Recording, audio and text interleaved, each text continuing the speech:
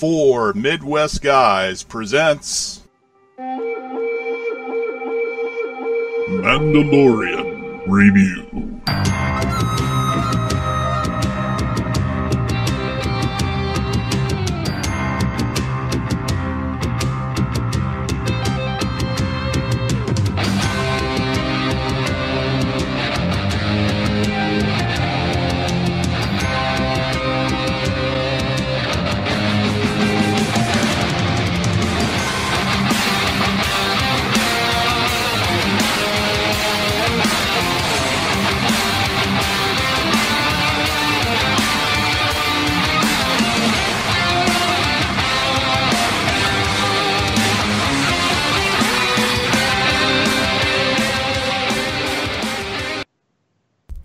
Hello, everybody, and welcome to Four Midwest Guys Presents The Mandalorian Review. And yes, we are all 100% virtual this time. I'm the only one in studio thanks to my illness and no COVID here, but nevertheless, we're playing it safe. I'm here in studio, but virtual via Skype is with me is the Johnny Z and his lovely, lovely wife, Stephanie. Hello, guys. Hi. And next to them always is Mr. Brian Eckenbauer. Hey, what's up? What's up? What is going on, guys? I apologize for the delay and my illness and being a little under the weather, but we are finally here, and we are here probably to talk about what will probably be one of the best episodes of the season. Just real quick, as we always do, let's just to give a nice non-spoiler, just quick thoughts overall, what you thought of the episode. John and Steph. I'll let you go first. I was pretty excited about it. Not knowing anything about Clone Wars or Rebels, I thought, the character was kind of a badass. She is. She is the Padawan of Anakin Skywalker, so she is definitely a badass, no doubt about it. I didn't know that. Someone had to tell me. Which I only learned from listening to you on the other episode. Yeah, they don't. She's not in any of the movies, so yeah, it's kind of a Clone Wars Rebels secret, I guess you could say. John, what'd you think? I think this might be the finest thing that Disney has ever produced, Star Wars wise. Yeah. Like, just this last hour alone is the best thing I have seen. Like, not to discount anything from The Mandalorian, but just this last hour, like, this one episode, like, blows all the movies out of the water. Wow, that's a lot coming from you. I really enjoyed it. I got a feeling we're going to talk about some aesthetics later here, but yeah, I agree with you, though. Brian, what'd you think overall? Yeah, this is probably one of my best episodes I would put up there. Of the entire series so far. Mm-hmm. There was a little bit of nitpicking. Sure. Sure. And we will nitpick. We always do. Yeah, but other than that, this episode went smooth all the way across the board. So will it bring it down to like a B+ again? Is what I want to know. Oh no, not that much nitpicking. Definitely not. I hope not. Anyway. Not that much. All right, so from this point forward, we're going to go into detail about the episode. So, spoilers, warning, all that fun stuff. I will play my famous spoiler warning sound effect for everybody, mainly because it annoys everybody else and they wouldn't be able to hear it. So it's just not the same. But spoiler alert, nevertheless, from this point forward. So basically, because you can't annoy us from a distance. I know, exactly. I can't annoy. I only annoy myself. So. Yeah. Why do you think I went via Skype? Look, it's playing. It's playing. Oh. It's Will Briggs spoiler warning. I can't take it anymore. It sucks. All right. So long. Anyway. Awesome. What are you talking about? All right. So let's talk about it. Let's get right into it. They don't tease us with anything. They go right at it. There's no more teasing. It's right to the point. She's finally here. Both Ahsoka is here, and sure enough, it's Rosario Dawson. So all the rumors and all the basically a year or better of her playing Ahsoka or going to be playing Ahsoka.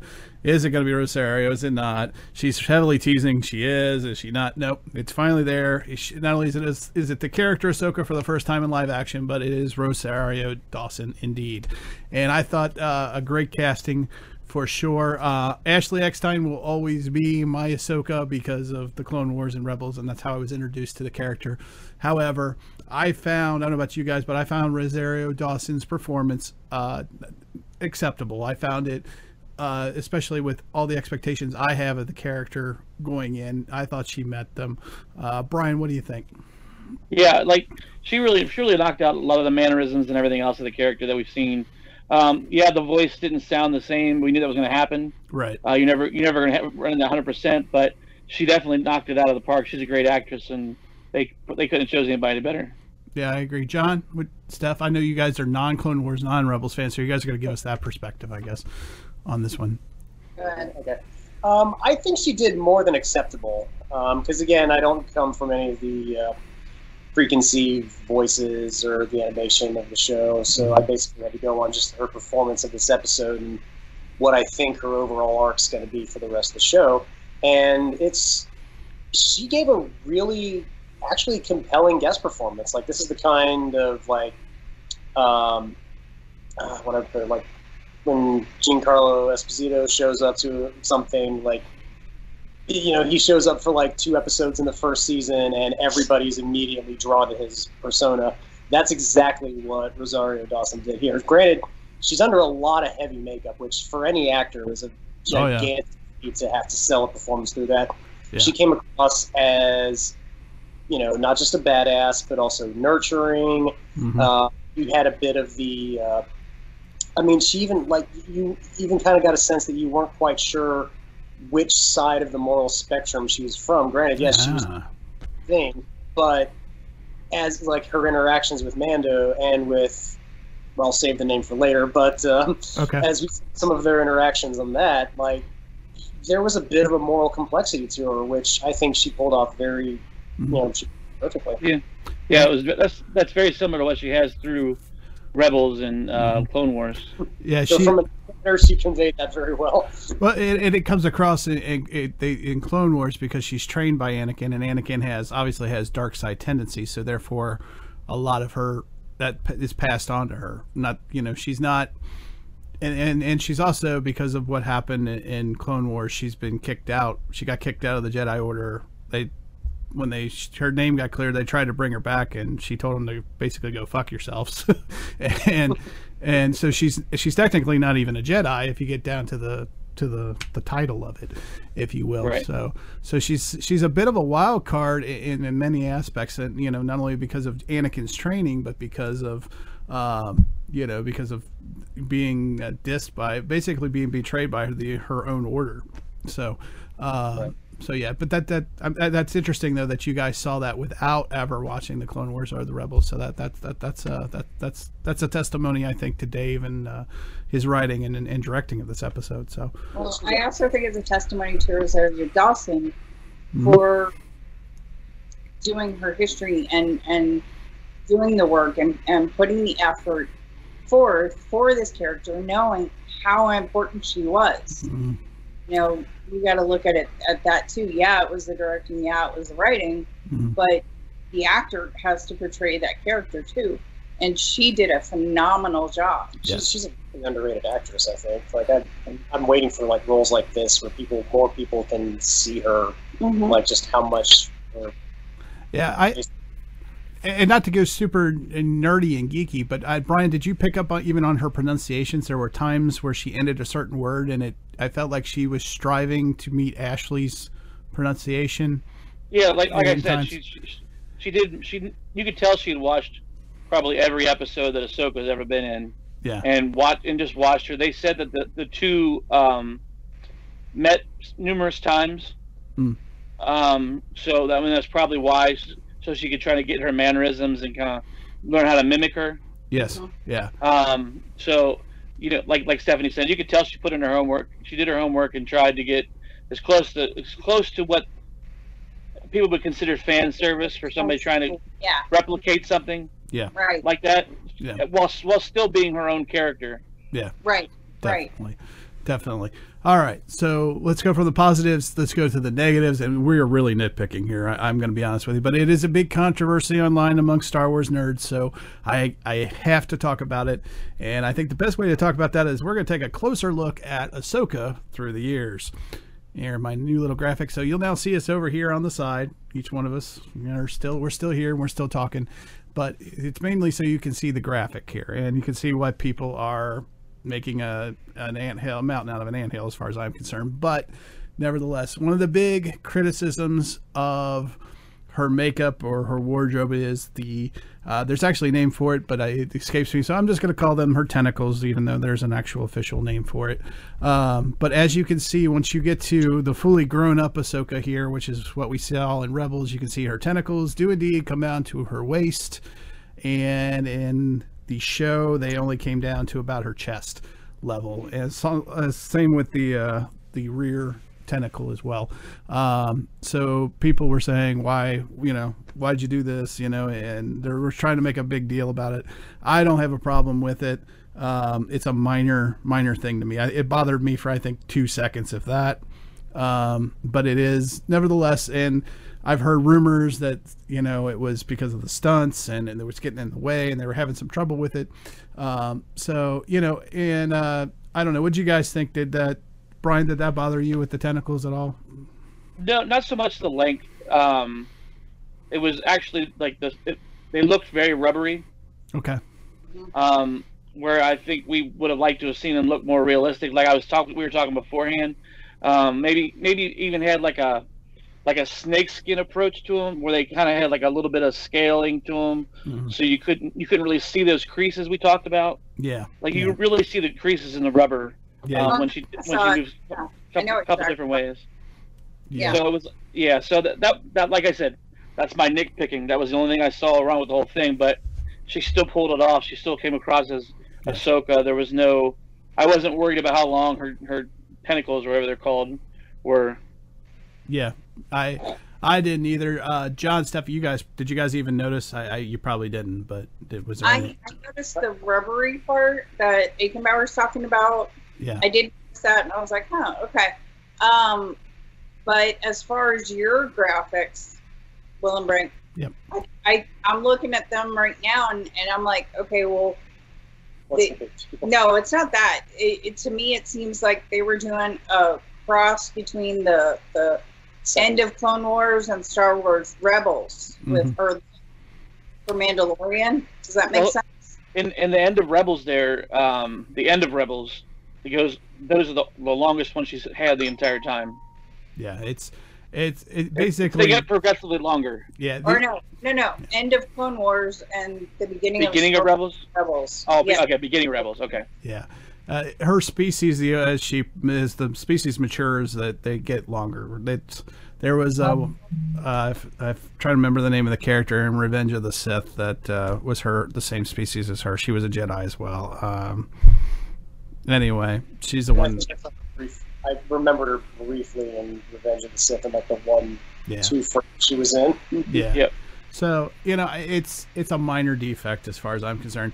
And when you look at the rest of, especially if you're looking at the Star Wars Rebels, the tall one there with her lightsabers on, and you look at the Mandalorian version, you notice they've taken great detail to try to even match her costume to what how she was drawn in Rebels, from the headband to the side armor that she's got on her hands, even down to the belt buckle, if you will, in the front, which is like a round loop in there, and you can see that as well. So I think that I don't know why I'm pointing at my computer screen. You guys can't see that, but you get the idea that they've taken a lot of time and effort to try to match her up from, not just the lightsabers, but her entire getup, I think.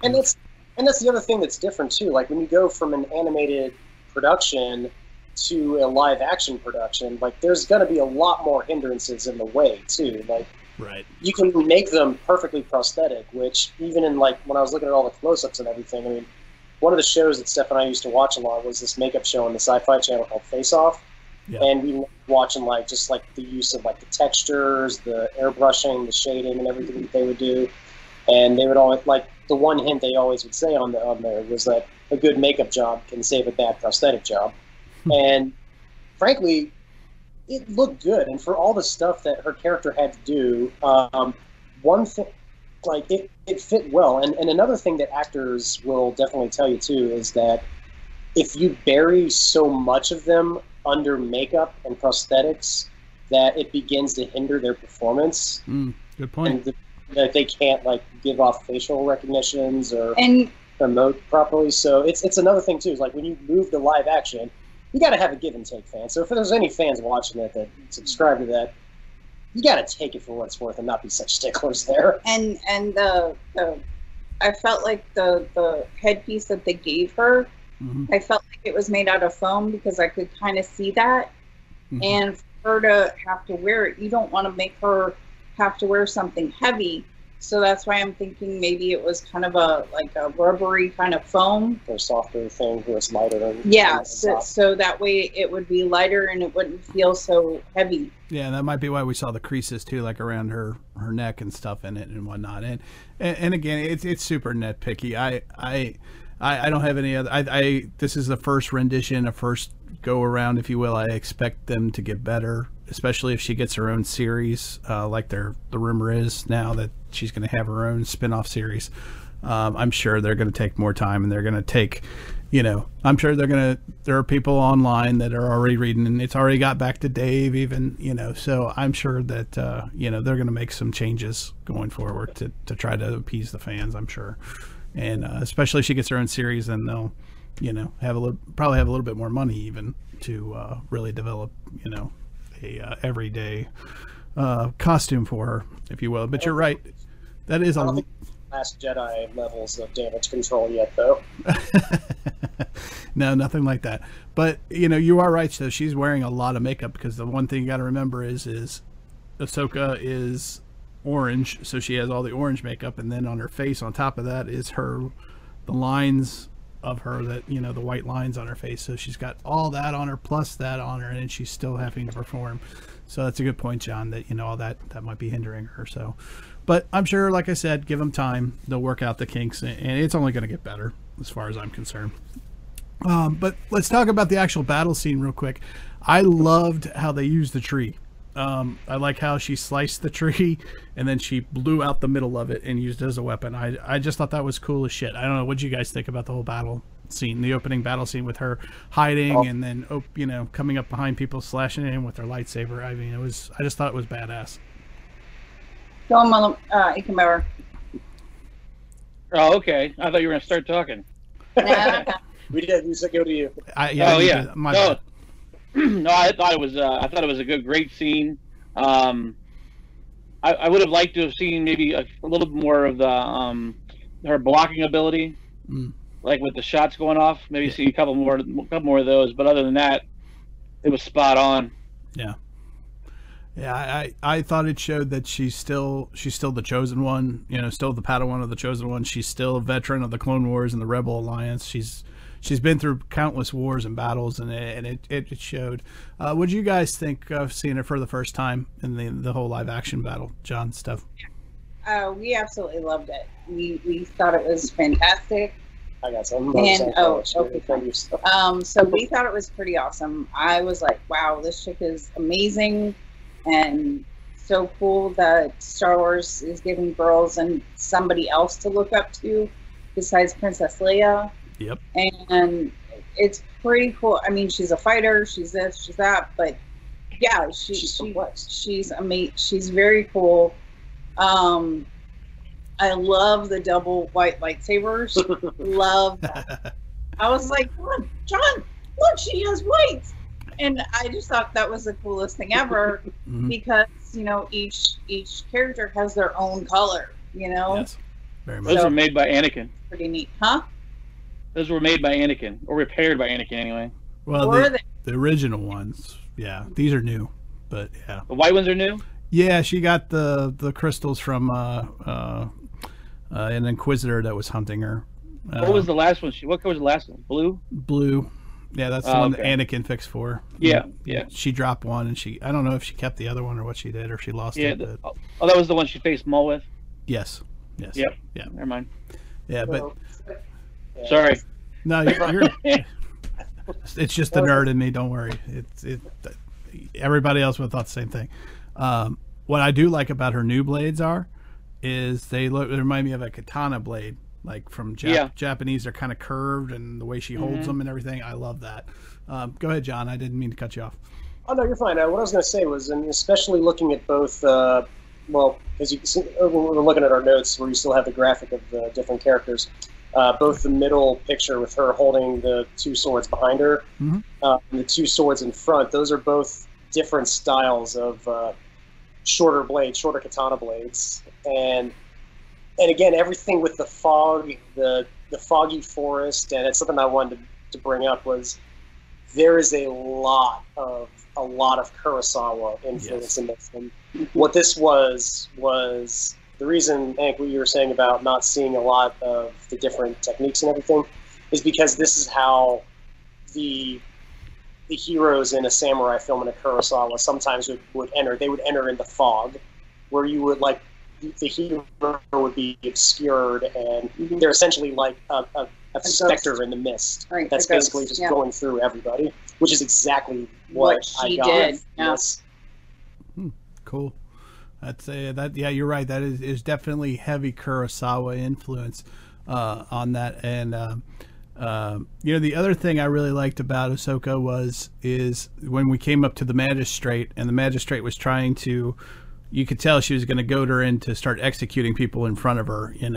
How many is it going to take? And she was going to try to get her to lay down her arms, and she just cuts her off and says, they're already suffering under you. I give you a day to make up your mind whether you want to surrender, which is just take charge, and flip the script on her, essentially. Which that's again, to me that's very.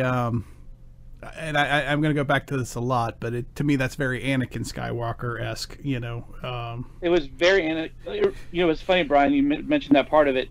It's very Anakin-esque because he was always straight to the point, get everything done, whereas, like, Obi-Wan or everybody else was always... Negotiate. Let's negotiate. And that's what a lot of people remember from Jedis, is that whole negotiating thing where it's always trying to get the good outcome with least amount of fighting possible. And her and Anakin had the same mandate where it was just, we need the outcome. I don't care how we get there. We want the outcome. Yes. Speaking of that bad guy, I don't know. Her name was the character's name is Morgan Elsbeth, but it's played by a lady, and I looked her up. Diana Lee, help me out here. Endo Santo. Endo Santo. Yeah, so apparently she's a martial artist. She's worked on Buffy the Vampire Slayer, Blade, Wild Wild West, Star Trek Enterprise, Hulk, Rent, The Fast and the Furious, Tokyo Drift, and her dad is Dan Inosanto, who was the training partner of Bruce Lee, which is just freaking awesome to me. I love how all this stuff is connected, and how like the Mandalorian stunt double is the grandson of the Duke. John Wayne. I mean, it's just there's all this Hollywood history. And they also said that this Lee, she's the first Vietnamese character in Star Wars. And I love her demeanor. I loved her demeanor. I want to see more of this bad guy. What did you think, John, of the history connection with Hollywood, number one, and then number two with her demeanor? Because I loved her demeanor. Well, I mean, her demeanor was perfect. Like, she was a great foil for the way the entire episode's dramatic circle was set up. And as far as the Hollywood connection, I mean, it's fitting. Like you said, the fact that the person doing the physical role of Mando is John Wayne's son, which fits because that's also grandson. I'm sorry, thank you. Which fits because it's a space western, right? And exactly. What else better than a connection to John Wayne to play in your grand space opera western? Yeah, and I don't know if he worked on this episode or not, but just to think that you have somebody's connected to Bruce Lee, and then you've got a direct link to John Wayne in this one episode. It's just like boom, it blows your mind when you think about it. Once upon a time in Hollywood. Yeah, exactly. Right. Brian, the other thing that I feel like they're trying to do with Mando is they're trying to be inclusive. So we have the the girl power with the Ahsoka and Cara Dune and and Bo-Katan, bringing her up, showing her, showing them. And then when we had last week, we had the first Korean Canadian. Well, last week or 2 weeks ago. Yeah, he was in both. The X-wing pilot. The guy, yeah. So he's Korean Canadian, and then this week we had the first Vietnamese. Like they're pulling all the different minorities in and trying to boost them up in a basically what Star Wars has never really shown that. Besides showing all these different creatures, they've never shown multiple races like this. I do want to ask though, does anyone know what the nationality of Kelly Marie Tran is? She might be Korean. I'm not sure now that I think about it. I'm not sure. I'd have to look it back up. She Rose in Last Jedi, the ones that all the fanboys pretty much embarrassed off of social media. Yeah, it's stupid. But what about the Magistrates General Lang, who is none other? Talk about pulling another actor out of obscurity, who is Michael Benn, who is AKA that's John Connor from Terminator 1. Kyle Reese. What's that? Michael Biehn was Kyle Reese. Oh, Kyle Reese. You're right. John Connor's his son. You're right. Forgive me. John Connor's father. There. John Connor's dad. Yes. Yes, but still, I was like, wow, where did they find him? I didn't even know he was still alive, dude. It was like he made a badass general too. Hicks from Aliens. Was he an alien? Yeah, he was an alien. Hicks. He's also in The Abyss too. Yeah. And a deleted scene in Terminator 2. He's basically like James Cameron's. James Cameron makes a film, he's got a role. So she's American, but her parents they're Vietnamese. Like she's from she was born in San Diego. Kelly Marie Tran? Kelly Marie. Yep. Okay, so there we go. So technically she was the first Vietnamese. But still, so all right. So let's move on and let's go about the real quick. I'm just going by what somebody else had said on a different podcast channel that I was watching. I don't know myself either. I was asking. If it's true, then yeah. So let's talk about approaching Corvus. I thought it was funny that Baby Yoda is still being a stinker and is still using the Force to get what he wants. I thought that was pretty funny. That he's still trying to get that ball and he's still using the Force when he needs to get what he wants. I thought that was a pretty funny part. I don't know. I just got a kick out of it. It's good because, as we'll see later in the episode, that actually it shows a lot more about his character. And now that you mentioned that, it actually becomes a big character piece. It does, actually. It will play into it later. Absolutely right. A little foreshadowing going on. So let's move on to Amanda moving into town. The town, and again, I love the aesthetic. I love that the Asian meets Star Wars. There's something about that. Again, if it's Kurosawa's influence, I don't know. There's just something cool about. Very Japanese. Yes, even down to the warning bell. It's just freaking awesome. Yeah, very Japanese. The warning bell definitely was. Yeah. John had another take on it. Yeah, the entrance, the archways in front of the door. The second the door opened, I was like, wow, I feel like we're about to give someone a gynecological exam. Really, John? It really looked like that. I mean, I could tell you something about the set design from Psycho that would blow your mind. Only the dirty Jay-Z would think such a thing. All right. I definitely did not see that when the doors open. Now you can't unsee it. Nor is there a doorbell that'll make them. Never mind. I'm not going in there. Anyway. It was apparently a big one. No, we're not going there. We're not ringing anybody's bells. No, sir. All right. All right, back to Quinn. Back to Quinn.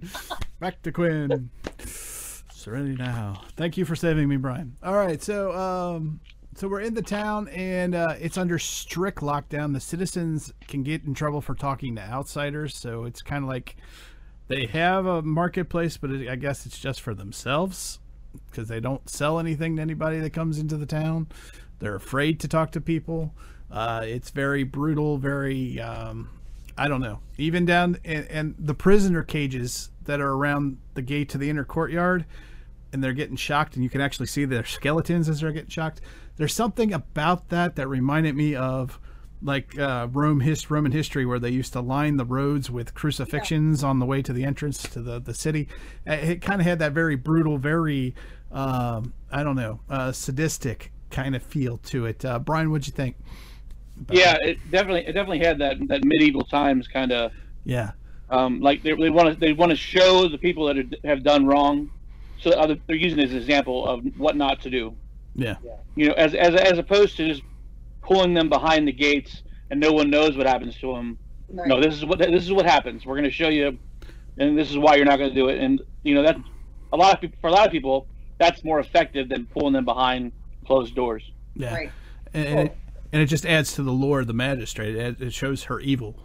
I think it just shows that she has these such, not only is her demeanor mean, but she's a mean person, and she'll do whatever it takes to get the job done, right? Almost like it was one of the most beautiful things I've seen in the Star Wars universe. Actually, it was kind of cool in a way because it's just how it fits so well in the universe. Yeah, I don't think the magistrate's demeanor is mean per se. I think she's very much an authoritarian. Oh, definitely. Sheriff of Nottingham kind of thing. No, not even Sheriff of Nottingham.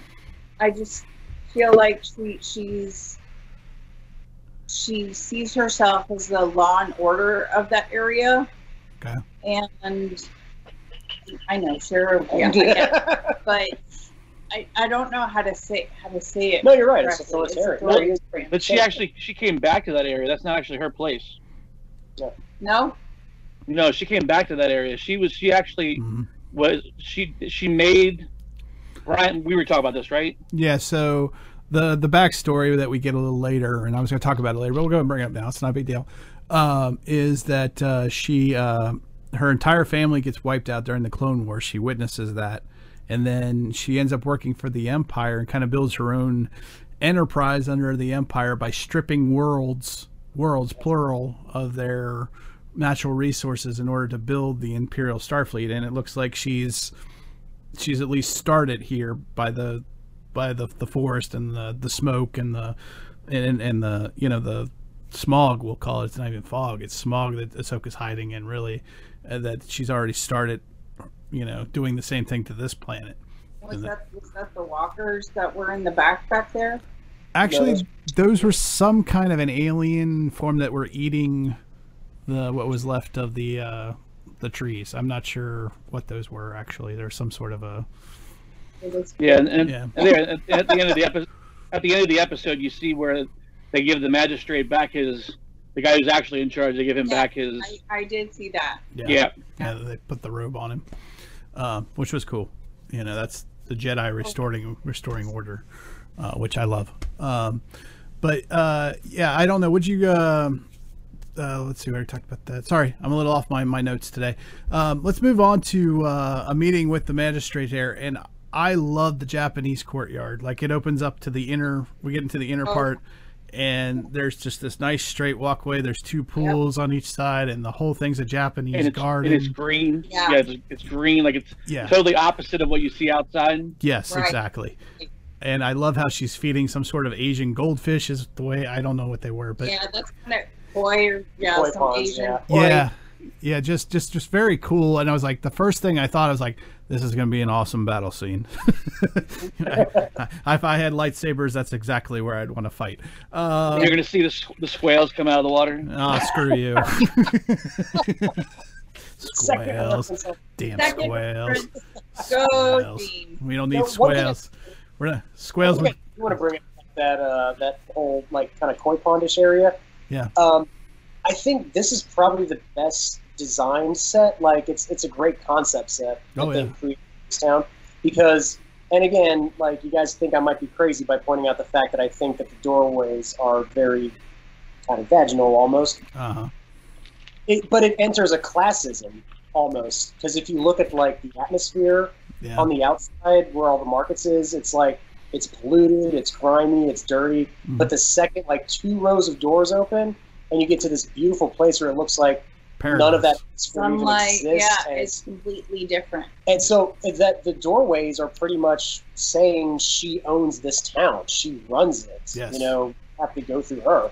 Yeah. And she sets up the class, the structure the way she wants to. And if there's any spark of anything of charity, which I don't really see, but if there's any spot of sweetness, it's she's showing it to herself. Is she does like nice things, but she protects it and she keeps it for herself. But you know, if there's any minor spark of humanity, it's just she at least appreciates good things. But that's about it. But yeah, you're right, John. It's like every door you enter, you know, you're getting better and better, but it's, you know, everything else around it comes at a cost, you know, that everybody else is paying the price for her lavish lifestyle, I guess, is, you know, as an emperor or empress, but, you know, doesn't take care of her people at all. It's the production designer, if that was his intention with the doorway now. I don't think you will ever get Dave Filoni to admit that those doors are like not Dave. Like, I think the production designer snuck that in. Like, that was his idea. Oh, Jenny, always thinking with your never mind. Got me through high school. Yeah. Oh man, you're gonna get me off track again, man. Oh. That didn't take long. So I thought it was interesting about the Spear Beskar, though. That was freaking badass to me. I would just the fact that she has it, she's done her homework.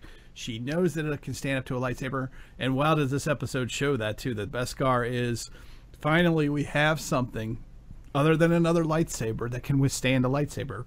Lightsabers have been awesome. They've been cool, and I love them. But I've always had that problem that they're almost like the super weapon that nothing can stop. And now we have something. Beskar is apparently, at least in this episode anyway, is the answer to a lightsaber. Beskar to the lightsabers are what carbonadium is to adamantium for Marvel nerds. There you go, Brian. What do you think about that Beskar being the answer to the super weapon that is the lightsaber in Star Wars? I mean, like we've always wondered. We kind of got that picture though during Rebels and Clone Wars that they hinted at it.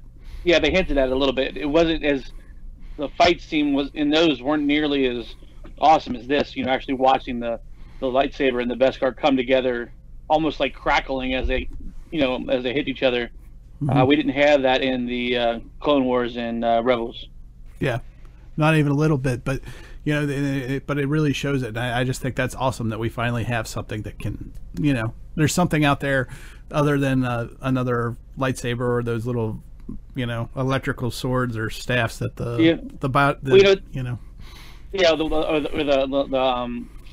whatchamacallit that the stormtroopers had. Yeah. With the electric stuff, you know. Yeah. You know, it's what's funny is like this just proves our point of why Boba Fett was awesome. Because he had lightsaber armor. Yeah. Beskar? Yeah, because you know, like everybody else is like, he didn't have that many lines. Like, no, but his freaking body armor could handle the lightsaber. Well, I was going to ask you. So, is that why Mandalore and don't get along? Yeah, they actually fought a war. The Jedi eventually won it, but yeah, there was a whole war that was fought between the Jedi and Mandalorians. So yeah, that's why they kept referring to the Mandalorians as the ancient enemy of the Jedi. So because of that war. I don't understand that. So okay. Yeah, they've never really we have never seen that on, you know, a cartoon or anything. It's just kind of like the background lore. That's told. But yeah, it's so that's why they kept saying, you know, and that's one reason why she's convinced that she can get the Mandalorian, who she's obviously desperate because she's going to offer him this awesome, you know, spear of Beskar. But I think the other part of it is because he is a Mandalorian and he is supposed to be the ancient enemy of the Jedi, that they don't even get any reassurance from him. They don't get him to agree to anything. They just say, "Here you go," you know. And what do you guys think? Do you think that was the case, or was it their desperatism? What do you think, John? I mean, basically, from what we've seen with the town, like she thinks anybody has a price. Yeah. That's all I got from it. Is like she thinks that she can afford anybody's price. Okay. Brian? I think it goes to like her dealings with Mandalorians. She just assumed that all Mandalorians hate Jedi and everything else. Right. Whereas, Mando has never been around any Jedi, so he has no idea who they are or what they are or why he would hate them. Because he's from the different faction where they completely separated from the Mandalorians who had the issue with the Jedi. And back to their old ways. So he never really had any kind of issue with Jedis. Right. In fact, he even says when he lands on the planet, he's like, I've never had any dealing with Jedis. Like he's worried about it. Yeah. So that's a good point, Brian. So and then another little comedy piece, the conversation he has with Lang before he leaves, and Lang's like, "What is that?" And he says, "It's his good luck charm." I was like, "That's perfect. That's a perfect cover." And I thought it was funny. It was like, it's my pet lucky dragon or something. Look, I just thought it was pretty funny. Right. All right, so let's talk about the meeting with Ahsoka, the big showdown, and I'm going to go back to our closer look here, and I'm going to pull up give me a second here. I'm going to pull up the next graphic. So one of the things, and John and Steph, you guys might be a little lost here, but John, you may know a little bit about it because you've heard me talk about it a lot. So one of the things that always accompanies Ahsoka pretty much everywhere she goes is there is this owl creature. It's actually called a convor, and you can see the animated version down there below. And you can see that they did put it in the shot in that little. I circled it there in yellow, and you can see they actually did put it there. Just for that, which is just another nice detail. Now, what you may not know about the owl is there was this arc in Clone Wars, a story, 4-part story where Anakin, Obi-Wan Kenobi, and Ahsoka Tano end up in this void or nexus place of the Force where there is godlike representations of the Force. So you had the father, which is like over all the Force, and then you had the daughter, which was the light side representation, and she had a brother who was the dark side representation.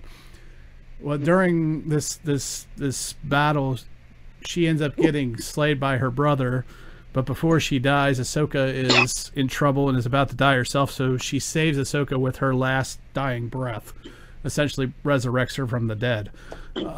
So ever since that point in the Clone Wars, this spirit animal version of the daughter of the Force follows her wherever she goes. So it's a kind of a deep thing, and she shows up everywhere. Spirit animal. Yeah, like a spirit guide. Yes, very much so, a spirit animal guide. It's funny because typically we see the animal first. Yeah. Like when they're doing shots, like they'll pan shots, and all of a sudden you'll see the owl flying somewhere, or you'll see the owl sitting on a branch, and then you'll see Ahsoka. So it's really kind of cool. Like when you're watching, like I was telling Willem, when this episode came up, and you see Mando walking through the woods or whatever, and all of a sudden you see the owl. You're like, oh, here comes Ahsoka. Like, this is one of those. It was really cool, like tie-in to Rebels and Clone Wars. Yeah, and considering Ahsoka goes across the galaxy and goes to all these different worlds, this owl keeps showing up at all these different worlds. It's the exact same owl. So it's like it's transcending through the Force. It shows up in places of the Force and other episodes of Rebels where they go deep, and it's like a time travel episode almost, and they end up in this nexus place of the Force called the World Between Worlds, and the damn owl is in the nexus and is guiding Ezra to save Ahsoka through it. And it's crazy how much it's used. In fact, I have a belief that there's a reason for it. Like if Filoni's got a big plan for her. I've had he's often compared her to whatchamacallit from Lord of the Rings. John, you're the big Lord of the Rings fan. Which one? The wizard that gets sent back. Gandalf, yes. And he does a lot of comparing between her and Gandalf. And this owl has something to do with it. So at some point, this is all going to work itself out. What's that? What'd you say? It's the eagle. Because Gandalf and the Eagles. All the Eagles, yes, yeah. So it's just there's something about this. So it's just cool that they really take the time to put this back into play, as it were. And I really want to point all that out. And Brian, what was that, John? I just thought it was a cool looking owl. It reminded me of the Blade Runner. Right, you wouldn't know anything, right? And everybody else is like, oh, look. We're doing the freak out, right? What did you think of the owl, Brian? Did you think it was cool, or I thought it was a little underdone? I thought they were kind of keeping the dark. Like I said, when we saw him coming through and we saw the owl, I was like, oh, there's Ahsoka. Yeah, here she comes. Yep, the tie-in was nice. I thought so. So Mando has a brief clash with Ahsoka. Again, it shows the power of Beskar, because she is going at him with two lightsabers, trying to slice him in two, and he's doing a Wonder Woman thing with his Beskar. And what I noticed, I don't know if you guys noticed, there was no scoring marks on the armor. No, there wasn't. It was perfectly. It was just like it was normal. And I've noticed that when he gets blasted with a blaster, it's the same thing. So again, it just really, really shows just how powerful this Beskar is, or at least how powerful they're making it now in Star Wars. What do you guys think? Is you think they're making it too powerful, or do you think it's just a, like what we were saying? Yeah, it's perfect. Right. Okay, Brian, what do you think? No, I mean it's fine the way it is, because it's not like they can wrap themselves entirely of Beskar. They can do it in patches, right, and in spots, but a lightsaber is still going to go through their arm where the elbow is, right, or because you can only do so much Beskar without being able to move. Like, you're not going to be a tin man, right. Well, like Mace Windu took off the head of Jango Fett, who was in Beskar. He was able to slice through. Because he didn't have any Beskar around his neck. Right. But essentially, yeah. I mean, stupid mistake. Like if I was a Mandalorian, you got Beskar around your neck, and you got Beskar around your dick. I mean, a Beskar cup. A Beskar cup. Yeah. Oh, that would suck. I've got my girlfriend has a chastity belt. Unfortunately, it's Beskar. Yeah. There's no key for that. Oh, no, that's going to chafe my willy. All right, enough of that. The ultimate torture porn. The other thing about the fight I thought that was cool between them, I like how he threw the harpoon rope around her, just like Boba Fett did with Luke. But where Luke was like, I don't know what to do, she did the cool thing and jumped over the tree. Which didn't make any sense, because physics, she would have to weigh that much more than all that. There's no way. Well, she used the Force. Yeah, she had to use the Force. Well, yeah. That was just crazy. I thought it was cool because I thought it showed that she is that much more experienced than a young Luke Skywalker was. Like, she maybe she's not as powerful as Luke, or maybe she is, but she's got the experience on her side, which I was just like, oh, that's cool. Yeah, slice through that, through the harpoon. Yeah, it really, yeah. So, let's talk about the Force talking scene, which was interesting for me. We've seen this many times before, especially with Luke and Vader. At the, they're talking back and forth through the Force while they're trying to escape at the end of Empire Strikes Back. Brian, you and I have seen it with Kanan and Ezra talking to Master Yoda through the Force at the Jedi Temple. But usually one of the parties is actually talking to help us along the way. Yeah, Johnny, go ahead. I'm also doing like the Shining thing too, because they would have mentioned that in the Shining that oh no, a total Skype meltdown. I've lost them both. Oh, you guys still there? Yeah, we're still here. Okay, we lost you for a second, Johnny. Go ahead with your thought, your little shiny thing. Yeah, it was basically, that was it. It was just like the Shining. Oh, I thought because they would have entire conversations without ever like opening their mouths. Yeah, that's what they did. They showed that in Rebels and in the Shining. Clone Wars. They very, very like the not mouth moving, but they kind of like they had that fading where you could hear the conversation going on, or at least back and forth, or at least one person was talking to help out. Right, and that's what I kind of wish we had that there, where she would say, you know, we could have heard her say something, and then even if we just heard a, you know, like a grumble from Yoda. Yeah. You know, where maybe it wasn't English we heard, it was something else, but where we heard some kind of back and forth, as opposed to just.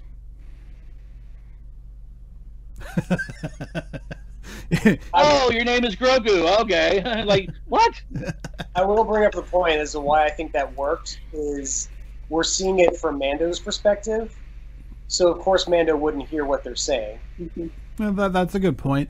Right, but Mando's not watching the TV. We are. But which is why the audience is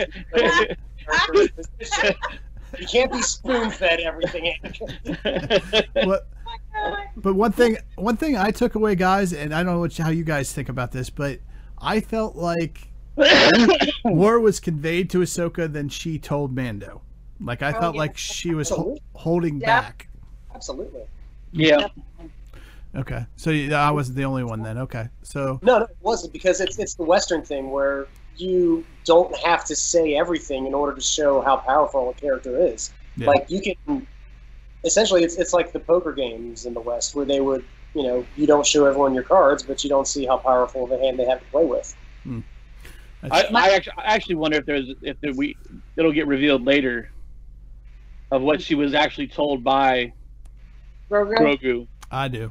I actually wonder if it's going to come back up later, and you know, she's going to meet at a certain spot, and because Grogu said, "Hey, meet me," blah blah blah blah blah. You know what I mean? Like something like that.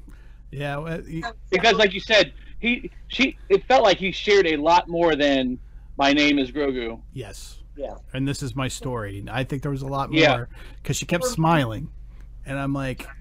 And I have this wild theory, and I don't think it's true, but I still have this wild theory in my head because we've seen Master Yoda play coy with Luke. I still wonder if there's still an absolute little micro chance that that Grogu is playing coy with Mando the whole time for some reason. Like it's all an act. I think still had this. I don't know. What I got out of the whole silent conversation with her smiling, and I think the reason we didn't hear anything is we can't hear Dolby. Well, no, it's not that. It was basically because I think Grogu was telling us episodes 1 through 12. That's what he was thinking to Ahsoka, which you hear later. That's very possible. He also I guess told her prior to him getting taken from the temple, because she knew that part. Yeah. So maybe that was part of what he was explaining to her, was she was just going back through his memories and got the whole fact of he was on the light side training in the temple, and then all of a sudden on that day when Anakin came and he was taken from the temple, and then from there on it's just darkness, which is funny because he was in that capsule, so of course it's gonna be dark. True, exactly, yeah. Yeah, that's true. You could have also been telling her spoilers for season 3 too, so we can't hear that. That's true. That's true. That's very possible. Yes. Let's talk about the name. So Ahsoka reveals his name is Grogu. He said Anakin's Vader. What's that? Grogu's like, hey, spoiler, Anakin's Vader. He's a little late to the party on that one. So, but let's talk about the name. So let's talk about Grogu. I mean, I don't know. So we've been wondering. They've been calling him the child. People call him Baby Yoda. We get the reveal, Grogu. Brian, what's your thoughts of Grogu? He'll still be Baby Yoda to me. The Grogu, I'm okay with it. I'm okay with knowing his name. But just like with Mandalorian, he still calls him the kid. Like we still call Stephanie Steph. We still call you B. We still call me B. Or Rankenbauer, Tower, or whatever. Right. So I mean, I'm still going to call him Baby Yoda probably. But now that he has a name, now I think it kind of gives him that next level of maturity. Yes. It kind of gives him a person. Yes. Where he was the child before, and you're like, ooh, what is his name? Does blah blah blah. And now that he has a name, now you're like, oh, well, it's kind of like you call your daughter, whatever, and then all this, hey kid, hey baby, blah blah blah, hey sweet tooth, whatever you call her, and then all of a sudden, then you start, for my daughter, hey Caitlin, do this, because she's becoming her own person. Right. Right. And I think that's giving him his name kind of did that for this. Gives him room to grow. Yeah, I like that. Yeah. I think that's going to happen. I actually think he will actually grow physically by next season too, but I could be wrong. John, what do you think? John, Steph, what do you think about Grogu? Well, see, I just want to say I think Hank nailed everything about naming Baby Yoda right there. That's exactly it. You know, it's like Baby Yoda, like you said, he's going to always be Baby Yoda to the fans, but he now has a personality. He now has a name. He's now ready to develop as a character, so he can progress from there. Yeah. And his backstory is he's raised at the Jedi Temple on Coruscant, so the Jedi Temple we know from the movies. He's taught by many masters. When they say that tells me that he is what they call a youngling. So there's basically 3 steps to Jedi knighthood. The first step is you're brought in as a baby, and you're raised through early childhood as a youngling. And as a youngling, you have training by, it's like going to class, like going to school. You're taught this by this master, that master. It's all part of the temple training until you reach a certain age. And if you're good enough to reach to the next level, which is the Padawan level, which is like early teenage years usually, then a Jedi master will take on the Padawan for individual instruction before they make it to Jedi Knight. It's just like an apprentice. Yeah, like an apprentice. Yeah, and in fact, I got a picture. I'll change it over here real quick if I can get. I like this program, but sometimes it's hard to change the pictures. So this was taken from, I think, episode 2 actually. So here you can see it's Yoda doing some basic lightsaber training with the younglings. I don't know why you give a 5-year-old a lightsaber, but hey. I gave my 5-year-old a lightsaber and she was destructive with it without it being actual lightsaber. But anyway, but yeah, so that's what he is. So he's not a Padawan yet, but he's still a youngling. Even at 50 years old, you know, for his age and for his species, he's still in that he's getting to the end of his childhood probably, but he's still a child, so to speak. I thought it was great that Ahsoka brought up Yoda during their fireside discussion. Mm-hmm. Yeah. You know? And she's like, I knew one like him. His name was Master Yoda. Mm-hmm. And you know, and I'm like, oh hey, throwback, you know. But well, not only that, but the kid took notice. He went, you know, he was like, he's like Yoda. Oh yes, yeah, because he knew who Yoda was. Yeah, exactly. So, and the one thing I want to say is the second she brings up the best thing I loved about this whole naming of them is that whenever Mando would say the name Grogu, like just the way that, you know, you'd see Baby Yoda up. It's like a child when their father or mother calls them. Yeah. You know, there was that sense of, when we would, you know, when for us, when we would call Abby, we're like, Abby, Abigail, you know, and it was like a father-son. Yeah. There's definitely something about like hearing a loved one calling their name, and there's just small little details like that. It's heartwarming. Like just that little moment alone, I felt so much from that moment. Well, yeah, because we're all parents, so it pulls on our parental heartstrings just as much as you know, we're all children as well, or we have parents. But you know, especially being a parent, we understand that, you know, and then it's recognition between you know, you and your child. But yeah, absolutely, John, great point. And even Ahsoka took note of that and said he sees you as a father figure. Yes. And that's and we'll talk about that next. Sorry. That's okay. We'll get to it. One more thing, and then we'll move on to the testing of Grogu next. I just want to bring up, who do you think? Because we also find out somebody hit him, but he doesn't know who hit him. Yeah. Who do you guys think? Just off the top of your heads, with just a random wild theory, who do you think hit Grogu? A squale. Fuck you. Real answers. Brian. I'll go with Yoda. Yoda? Okay. That's a possibility. Brian, what do you think? So I think it was either Yaddle. Okay. Yep. Because we never saw anything happen to Yaddle. We saw her in the chamber. You know what I mean? Mm-hmm. Yeah. But we never saw anything else. Okay. So I think it was either Yaddle, or I think maybe it was Maybe it was Mace. It could be Mace. That's a good guess. You might want to help Stephanie out with Yaddle there, Brian. Who Yaddle is? Yeah. Yeah. Yaddle is the female version of Yoda. We see her. We saw her briefly in the in the one scene where they're at the top of the tower. Phantom Menace. And she's sitting in the chair, discussing everything when everybody's sitting there. Right. We saw her one time, Okay. and I was so maybe she hit maybe Grogu is her child, her and Yoda's child, and that's why she took him and hit him. Little Jedi bounce. Yeah, go ahead, John. I was gonna say I actually do have a legitimate theory, just kind of crazy off the wall thing. Okay. In Revenge of the Sith, that one kid who came out on the platform and was like lightsaber fighting all the other stormtroopers and actually pulled him. Yeah, the one that gets killed at the end. Nameless youngling, but I think he probably did that as a means to sacrifice him. I mean, I think that would make a nice little throwback twist moment to tie everything in together.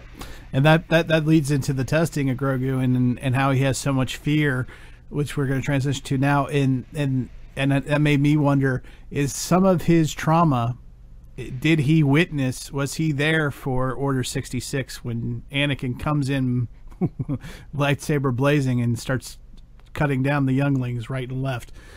Was he a part of that? Did he see that? That just makes me wonder. He may not have seen it. But his memory may have started right at that spot. You know what I mean? Or he felt it. Yeah. Yeah. Oh, they all feel it. Yeah. Yeah. So I don't know. What do you think about that? What do you think about that stuff? If he was you, because we all remember that scene, Master Skywalker. We don't know what we're gonna do. But I just said maybe instead of seeing it, like we don't think he saw it, but I think maybe everyone who holds the Force, they felt that. Oh, absolutely. When all those children died. And I think he was being hidden, and they were probably trying to go back and get the other children when all of that happened. And, and she brings up the fear, and she says, I can't train him. Because she says all this fear. He has a fear. Not only does he have fear, but like you were saying, Stephanie, he's got an attachment to Mando. Because Mando's able to reach him where Ahsoka cannot. And she recognizes that, and the line that she says I'm not going to put him through that. This can happen to the best of us. The best of us. Who is she referring to? She's that was a great moment. I thought. Oh, it was an awesome moment. To Anakin, like I immediately felt that that's who she was referring to. Absolutely. The first thing we see. Because, we all know that fear is a path to the dark side. The only way we know that is that was from episode 1 when you sense that about Anakin. Fear leads to anger. Anger leads to hate. Hate leads to suffering. So that's how Ahsoka knows what fear leads to, which is why she's hesitant. So that's why I was like, that was a wonderful moment when she said, I sense that fear in him. So I was like, perfect. And not only that, but the one flaw of Anakin Skywalker is he can't let go of anybody. He's afraid to lose. He's afraid to lose his wife, his child. All these things are what actually turns him to the dark side in the end. It's mother. Yeah, exactly. And so that line though was just like, oh man, that's an awesome line. It was just that kind of almost gave me like goosebumps when she said it. I was like, oh, Anakin, ouch, and it shows her perspective. What's that? There are good things in the prequels, just like that. Oh yeah, and but it also shows Ahsoka her viewpoint on Anakin. She doesn't look at him as the scourge of the Jedi who turned to the dark side and then came back. She still looks at him as her master, as the good guy. Which her master who got turned to the dark side. Right, exactly. But she's not. But still her master. But she won't even acknowledge that. So that just shows her viewpoint, her point of view, if you will. A certain point of view is Anakin is still a good guy overall. She's ignoring the Vader part. So. Well, because at this point, Vader's a Force ghost, but it's Anakin that's the Force ghost, right? And not Vader. And The one thing that would have made the scene absolutely perfect is if they had just given me just a hint of the Imperial March when she said that, just a little bit, maybe just a few notes would have been cool. Anyway, we did get some John Williams moments. I did hear that the second she said, when she was saying I've felt his presence in another, you heard Yoda's theme come through. Yes, that's a great point. I forgot all about that, John. That's a great point. The music is the oxygen. Yeah, absolutely. Fantastic. And he incorporated it perfectly. Yes, he did. But she even goes a step further and goes, it's better just to let his powers fade than to have him go to the dark side, essentially. She's like, just let him go. It's like, wow. I mean, it's like, that's... And maybe it's better if he doesn't learn. All right, I do have to bring up a personal note. That is actually something that's a very tragic moment to think of, to think that your gifts could go to waste. Yeah, exactly. It's to hear something like that, to just think that it's better to let it die than see it be used for something bad. Like, it's tragic, but yeah, no, there's a power behind that. That's why I love this episode. Well, and not only that, but especially at this time period, because the Jedi are so few. You think they'd want to get as many Jedi back out there as they can to keep the line going, and she's still denying it, because she knows better. It's just a really Jedi thing to do. I don't know. So, like a Jedi thing to do. Yeah, it really is. To be that selfless about it when you're the line is dying off. Essentially, there's only a few left, and right. Even says that. And there's so few. And you have this potential for another Master Yoda, potentially, and she's denying that because of what she knows. That to me, that's a selfless thing, really. So, selfless or selfish? Selfless and detached, almost too. I think it's more so the fact that she feels that she wouldn't train him properly. Oh, is my thought, because she knows that she followed Anakin and she watched where Anakin was leading her. Mm-hmm. So she stopped before that happened, but her trainings may not be the same trainings that other Jedi who are straight light, would have done. Right. So maybe that's why she doesn't want to train, because she doesn't feel she's good enough to be a trainer. So she's not worthy, is what you're saying. Right. She doesn't feel she's worthy. Because she says she's not a Jedi. Right, she's not. So, I never thought about that. That's a great point, Brian. That's a great counterpoint, really. Maybe it's a little bit of both. I don't know. I'd have to think about that, actually. Give me something to think about, Brian. Nice job. All right, let's move on to... we already talked about the backstory on the magistrate. So let's move on to the final assault on the city. I absolutely loved the cutting of the bell at the beginning. That was just total badass. There was just something about it that just, I don't know. It was like poetry. I don't know how else to describe it. What's that? The final warning. I mean, it's basically her final warning. Is it cut in half and falling to the ground? Yeah. So it's the last warning they're ever going to get about her showing up. It's the end of her empire, the end of her time, the end of her reign. It's a lot of symbolism. I don't know, Brian. What did you think about the cutting of the bell? Let's see. I mean, I enjoyed it. Is the destruction that the lightsabers can do. I thought it was kind of cool. Oh yeah, absolutely. Fantastic, badass, love it, and that just makes the best car even more badass in my mind. But this time, all the way in every episode, we've always seen Mando be the lead. He's the lead good guy. He's the lead badass. He's the lead gunslinger, whatever you want to call it. But this is the first time we see Mando play sidekick. What'd you guys think about that?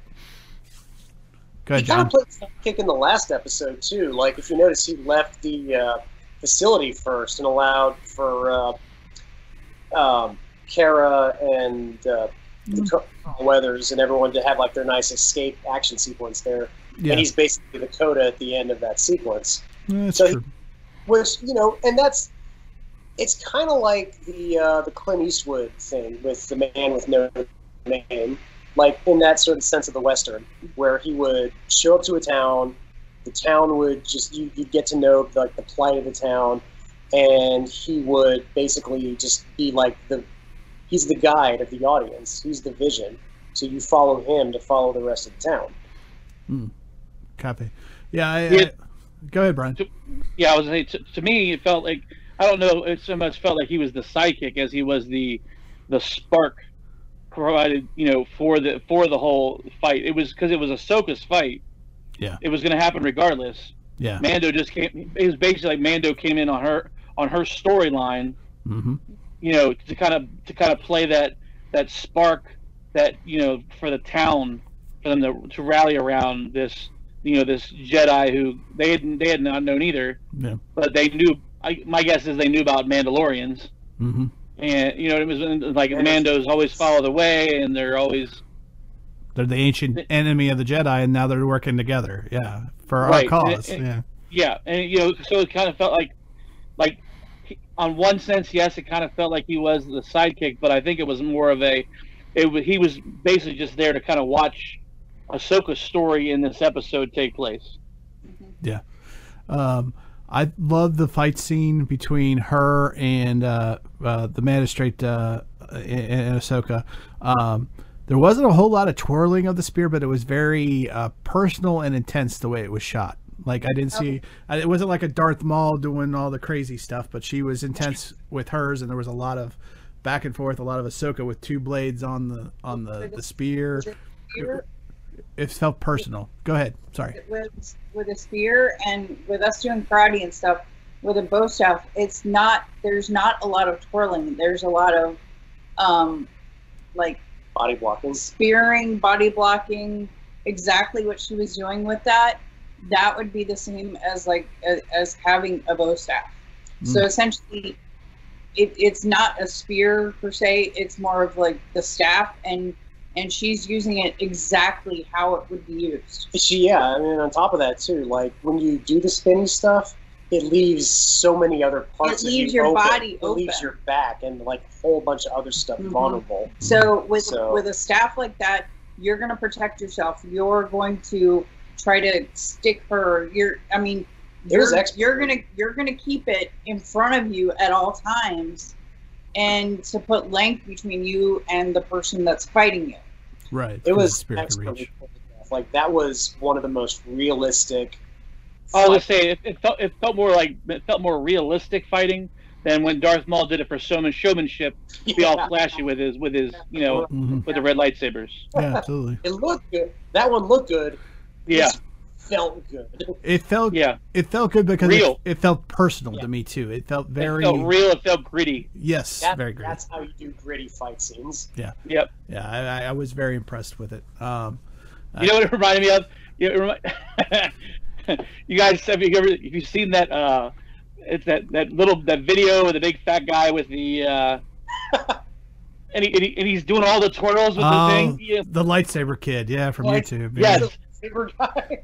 Yeah. So I mean, that's what it reminded me of. Like it's like realistic. Like you know what I mean? Like because he's in his mind, he thinks he's like all Darth Maul and like whoa, and nope, he's realistic because he's barely moving.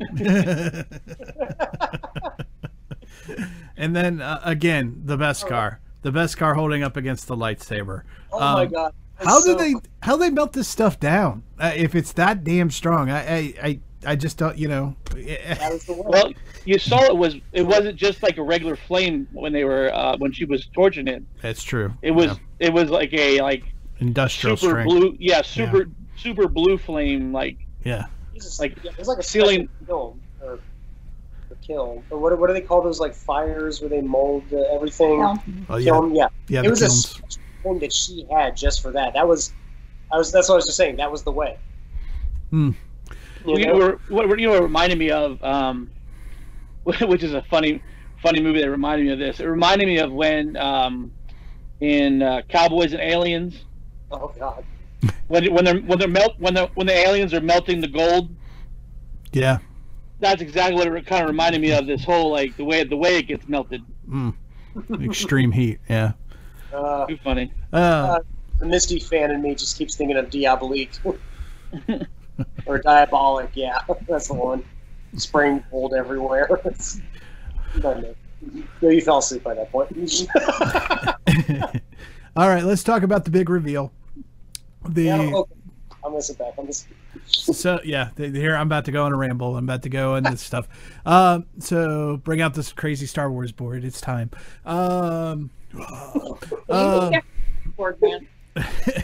So obviously the big reveal is Grand Admiral Thrawn.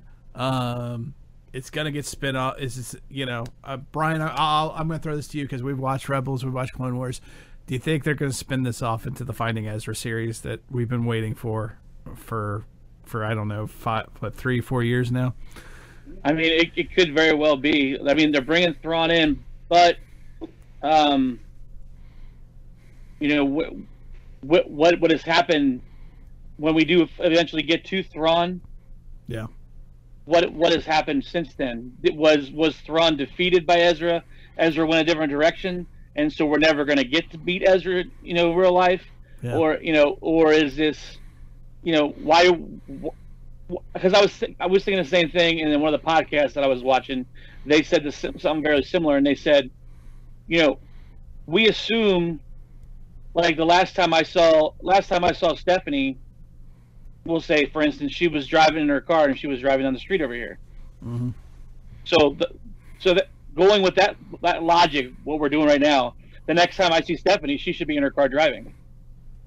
Gotcha. You know what I mean? Yeah. So why would we assume that Thrawn will be with Ezra? Correct. Yeah. Why are we assuming that Sabine would be with Ahsoka? Mm-hmm. Because they had different stories in their life to take them different paths. True. So, even though she is still searching for Thrawn, we know that aspect's still there. Mm-hmm. We don't know what's going to happen between now and then, or what's happened since then, when we saw him last in Rebels. Or perhaps did this take place before Rebels? We'll get in that in a minute. Go ahead, John. It looks like you had something to add. I actually did do a bit of research when I heard the name Thrawn and Steph wanted to know who that was. Mm-hmm. So if we do see Thrawn again, mm-hmm. see a squale. You just ruined the whole series. Damn it. Square is what took him away. I'm changing. I'm taking him off. I'm putting him down in the small corner. Oh man. But yeah, so let's talk about. But Brian, speaking of what we expect and what we think we knew, let's talk about there's the Master Skywalker. So, but let's talk about this scene, Brian. This is the the end of Rebels, the epilogue to Rebels, where we see Sabine walking off with Ahsoka to go find Ezra. And this is where the whole theories come in about the Finding Ezra series. This is where it all comes out of.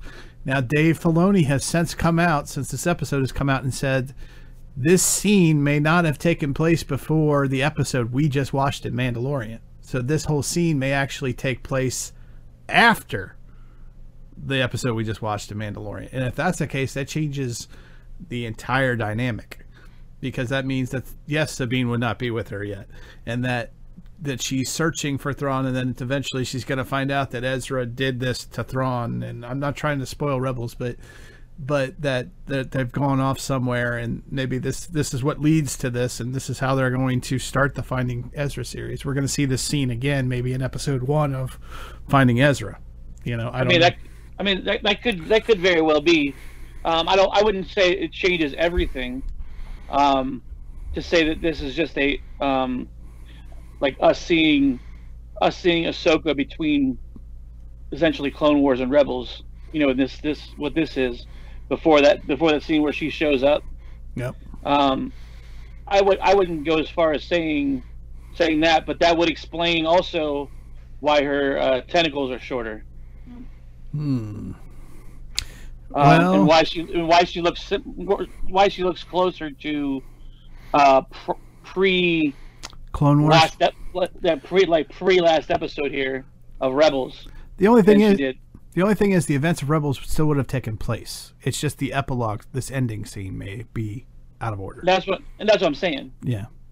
So I don't know, but yeah, I think there's a good chance that Dave's only teasing us right now, but I think Dave is setting us up that this scene has yet to take place, that the Mandalorian episode we just watched with Ahsoka in it takes place before the ending the epilogue scene of Rebels, because all we know is Mandalorian is right now is about 5 to 6 years after Jedi, and all we know about this scene is it took place after Jedi, but we don't know how long after Jedi it took place.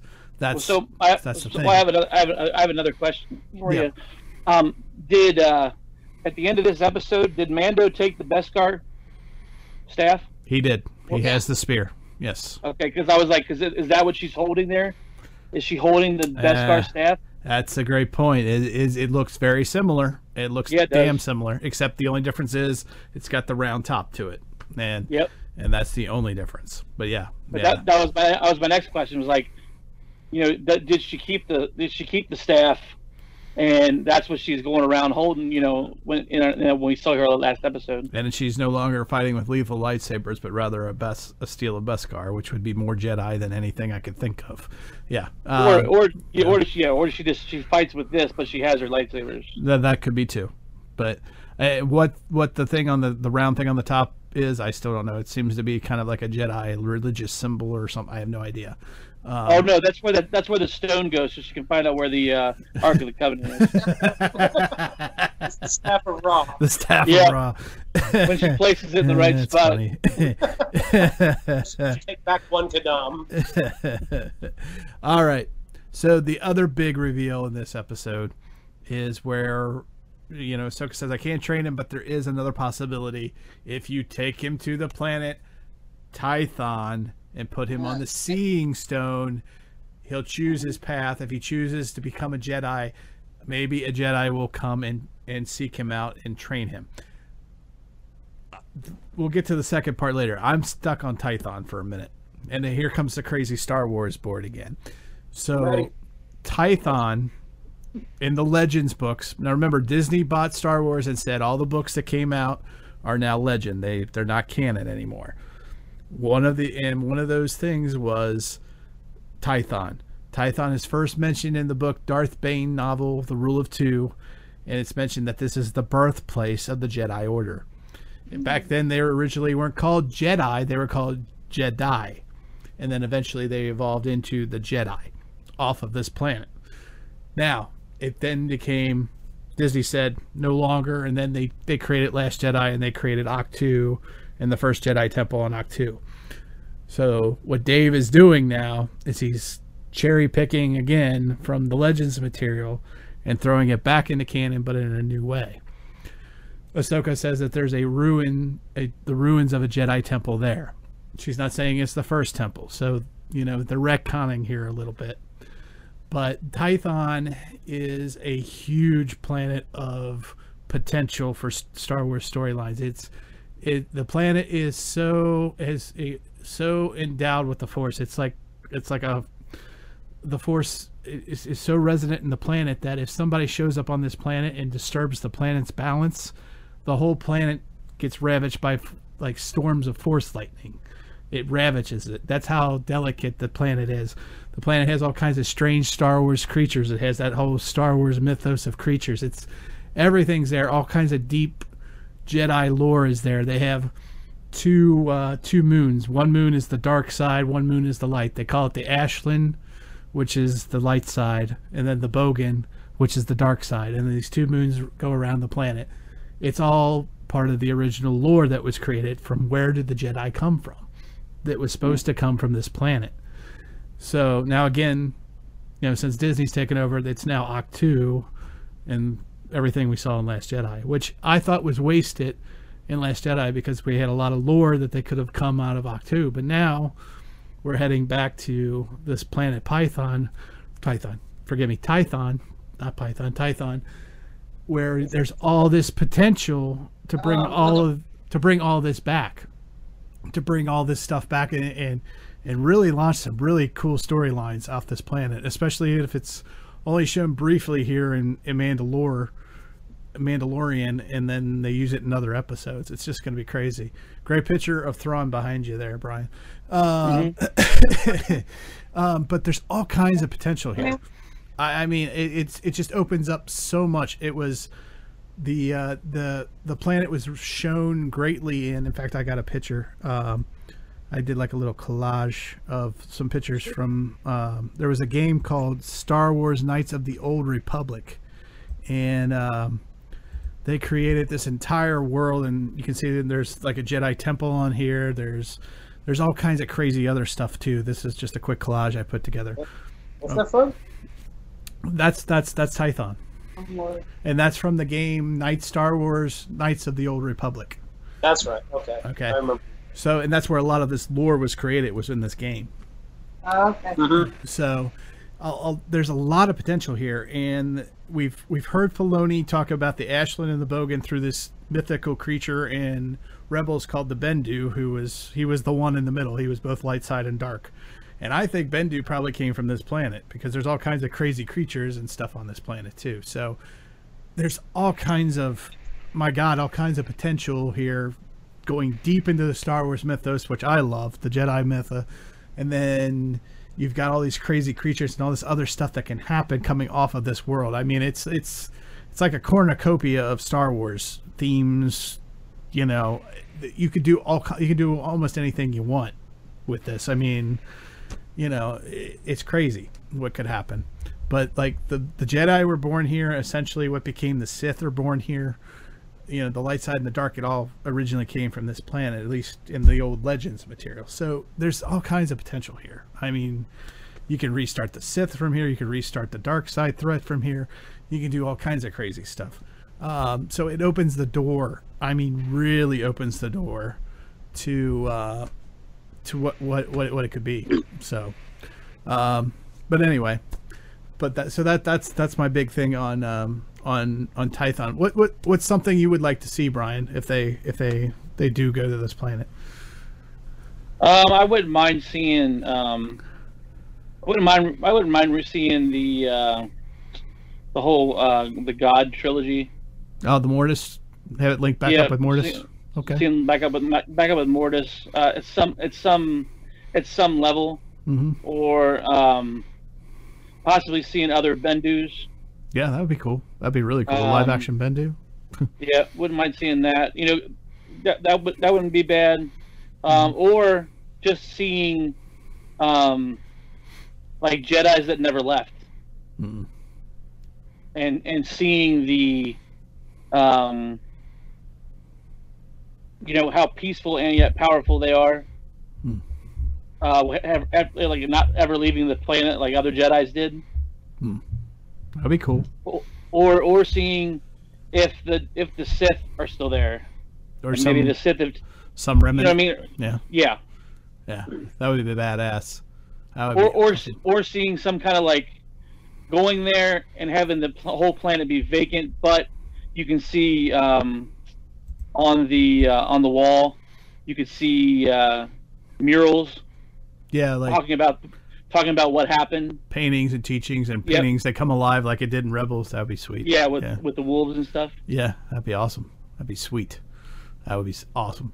So, John, Steph, I know you don't know a lot, but would you guys be open to that kind of opening of the door to the Star Wars myth and lore? Would that be something that would interest you as fans who have not watched Clone Wars and Rebels and aren't as invested? Let's just say, at least not yet. Okay. I think yes, because then it would kind of dig us further into it and be asking more questions and saying, okay, who's that? Why are they important? Gotcha. Cool. So it would take you deeper as a fact. Okay, John, what do you think? You know, just the mentioning of Tython, or just that was the Admiral, right? The Tython's the planet. Thrawn. Thrawn is the Admiral.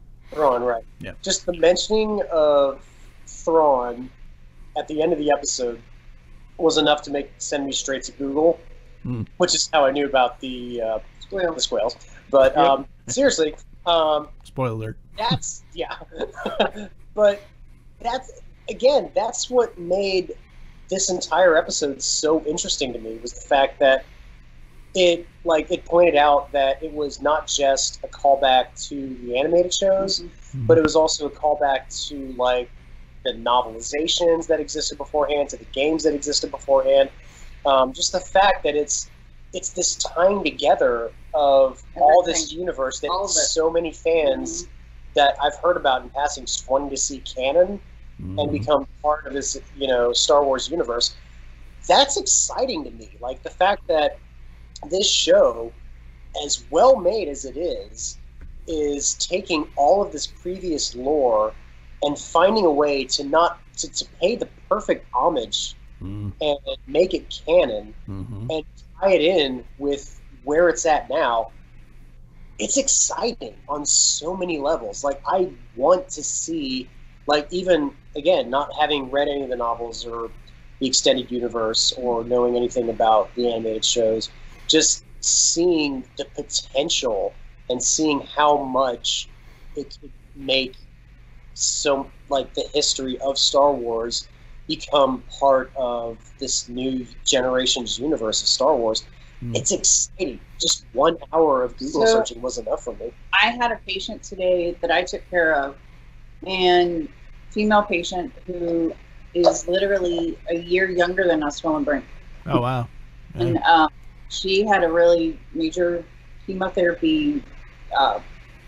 She had 3 kind of heavy drugs given to her today. Anyway, the lady literally came in with Star Wars hand sanitizer, a Star Wars Baby Yoda cup, a Build-A-Bear Baby Yoda with bag that she stored all her stuff in, and a Baby Yoda, like, she found one of those, like, eye things that, the sleep things. Oh, the face masks? A face mask, yeah. And I'm, holy crap. I was like, she goes, oh no, he's my chemo buddy. I'm like, that is, I love that. Amazing. Sounds like a woman after my own heart, I'll tell you. That's right? Awesome. She's still trying to set you up. No fixing me up. All right. So let's talk about one last thing. We've gone really, really long, but this episode is just so full packed. So, but I don't like to speculate a lot, but it is fun to do. Usually I get let down when I speculate, but I got to speculate here.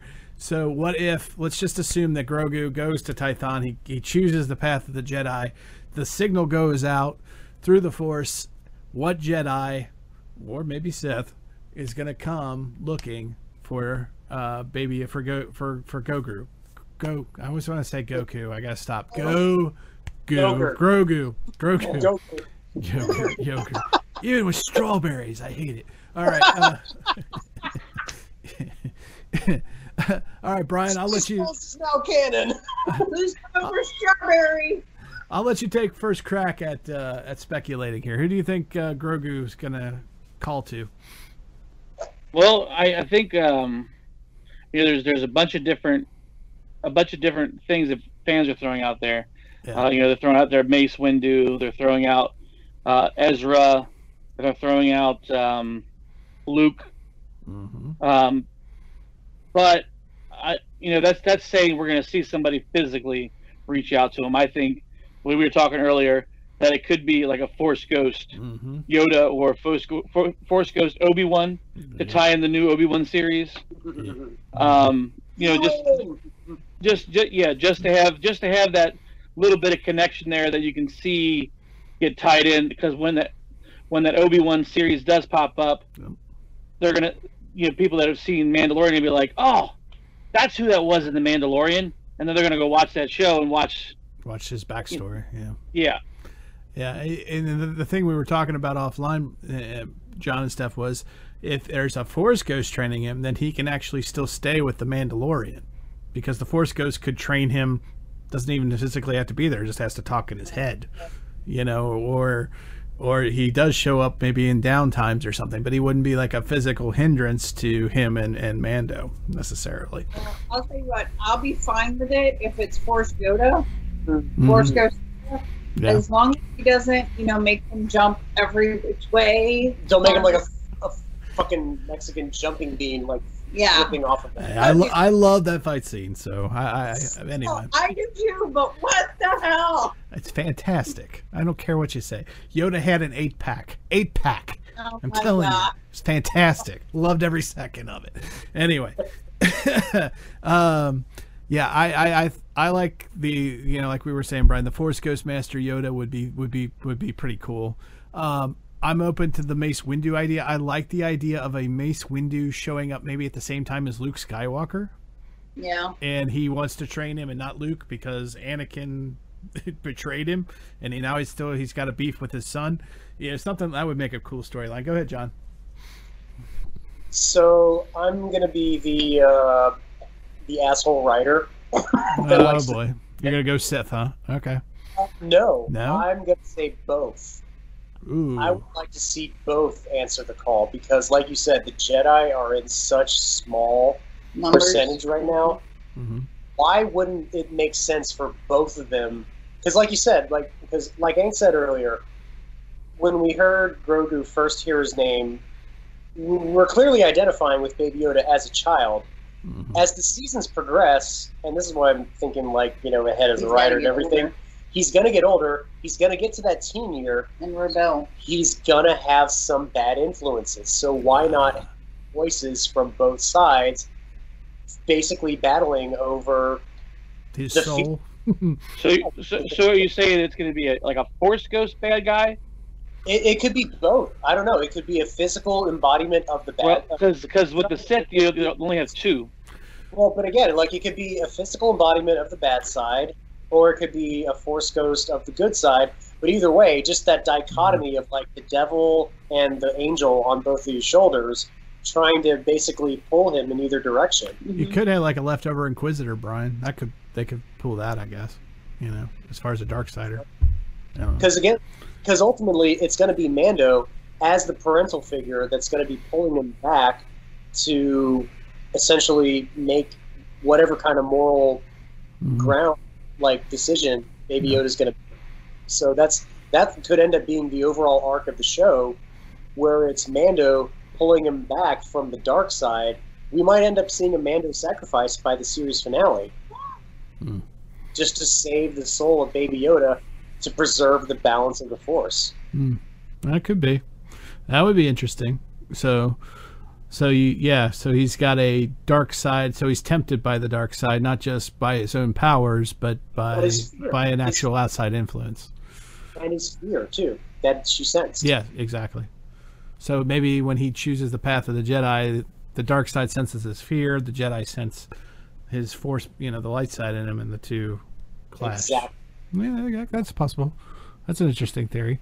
Yeah. It's the narrative way. If I were to drag this out for a few more seasons, that's how I'd want to tempt my audience. And I got to be honest with you, and a lot of people aren't maybe for this, but I would even be okay with an unknown Jedi showing up, just because I want to learn about his story. Well, it would expand the universe even more. Exactly. Yeah. Why is this person, Yeah. Why is this person, what happened to this person? How did he come out of Order 66 alive? Or I like Jar Jar. Yeah. Yes. Or the way we talked about it, Brian, with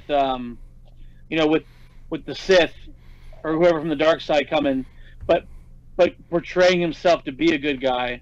Yeah. And Mando lets Baby Yoda go with him, and then realizes he's a bad guy, and then we spend the whole rest of the season trying to search for Baby Yoda to try to chase him down to get him back. Because he knows he's with a bad person. I like that idea. I like that idea a lot because Mando would have no idea. He would not be able to tell the difference unless he's Darth Maul that he's between the Sith and a Jedi. He doesn't even know the Sith exist. So I got something.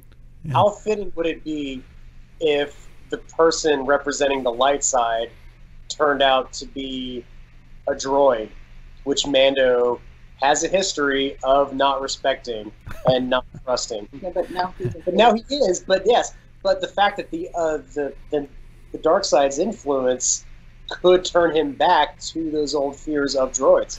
Well, the only thing is droids don't teach the Force, but they could change that obviously, but or at least a cyborg. A cyborg would be interesting, like a Darth Vader kind of type.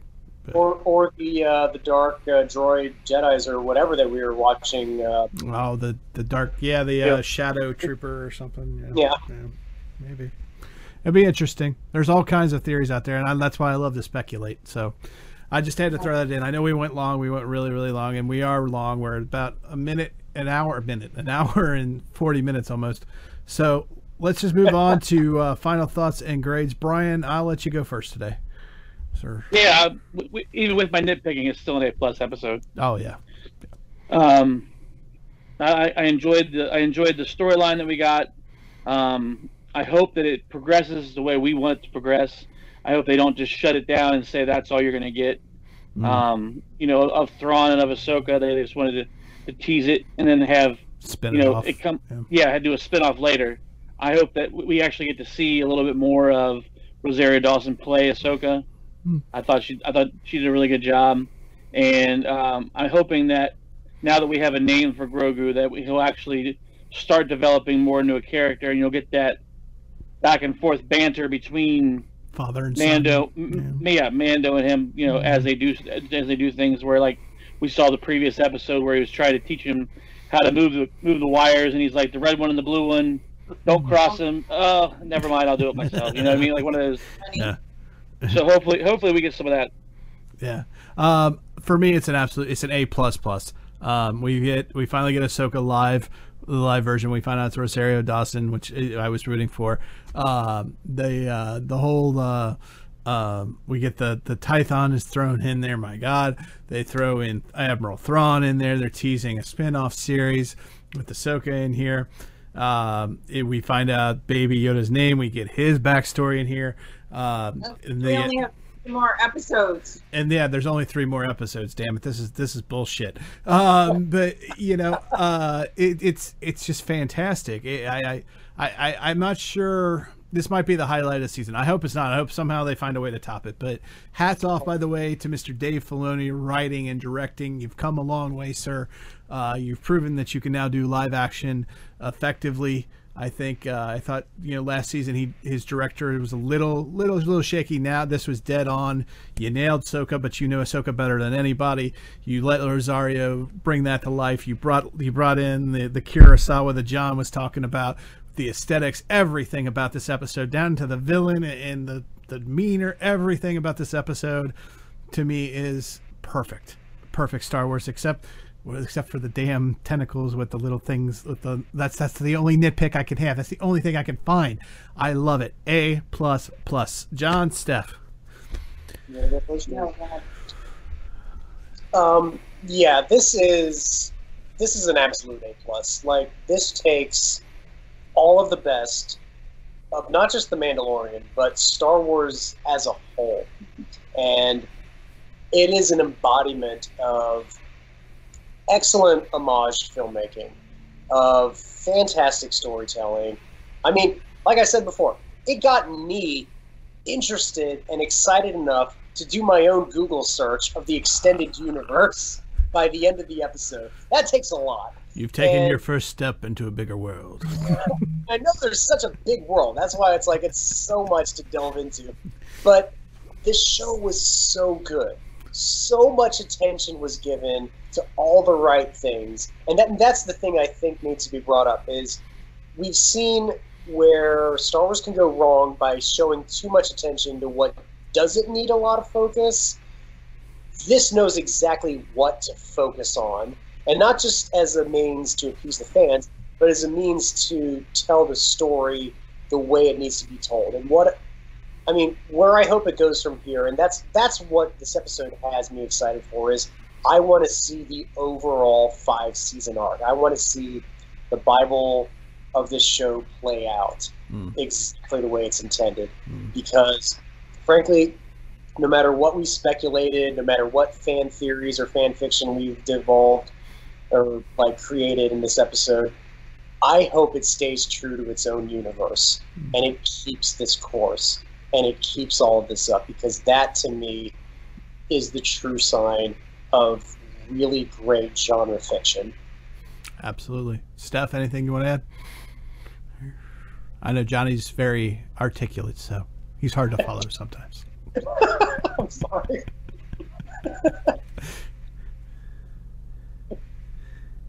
Just give us your grade. How's that? What he said. Your letter grade. So many A's, I can't even think. It was awesome to watch. it actually kind of, I kind of want to watch Rebels and Clone Wars That now. a girl. Yes. This is the way. This is the way. I'm kind of getting sucked in with the whole Bo-Katan and Ahsoka Tan. And like Ahsoka Tano. every time they bring up a character, I'm like, who's that? This black, what's that? And even our friend Brad, you guys know him, he's watched both of them, and he's like, well, yeah, this and that, and I'm like, huh? I'm like, I don't know anything. This sucks. And I know my brain has been busy with school, but I'm almost done for the Christmas break, so yay. One thing I will say is you become alive when you watch this. It's like for as much as she's throwing into herself, going into work, and being in a master's class for nurse practitioning, like she sits down, she thinks her brain is fried at the end of a long week. I throw on like 2 episodes of the show back to back, and she is immediately pulled into the universe. Like that's the power the show has. It's like Star Wars. It gives her a rejuvenation. Not just Star Wars. This show, Filoni's handling of Mandalorian is enough to like. I see my wife come back, like revitalizes her almost. Like I want, like, I was like, who's Thrawn? And he immediately Googled it, and he's like, oh, it's this, and that's how I found out about the squirrels. I was like, yes. Yeah. My only thing I hate in Star Wars, squales. Purgles. Frickin' Purgles. Yeah, we call them squales. I don't know that I want to go into reading the books yet. Damn you, Brian.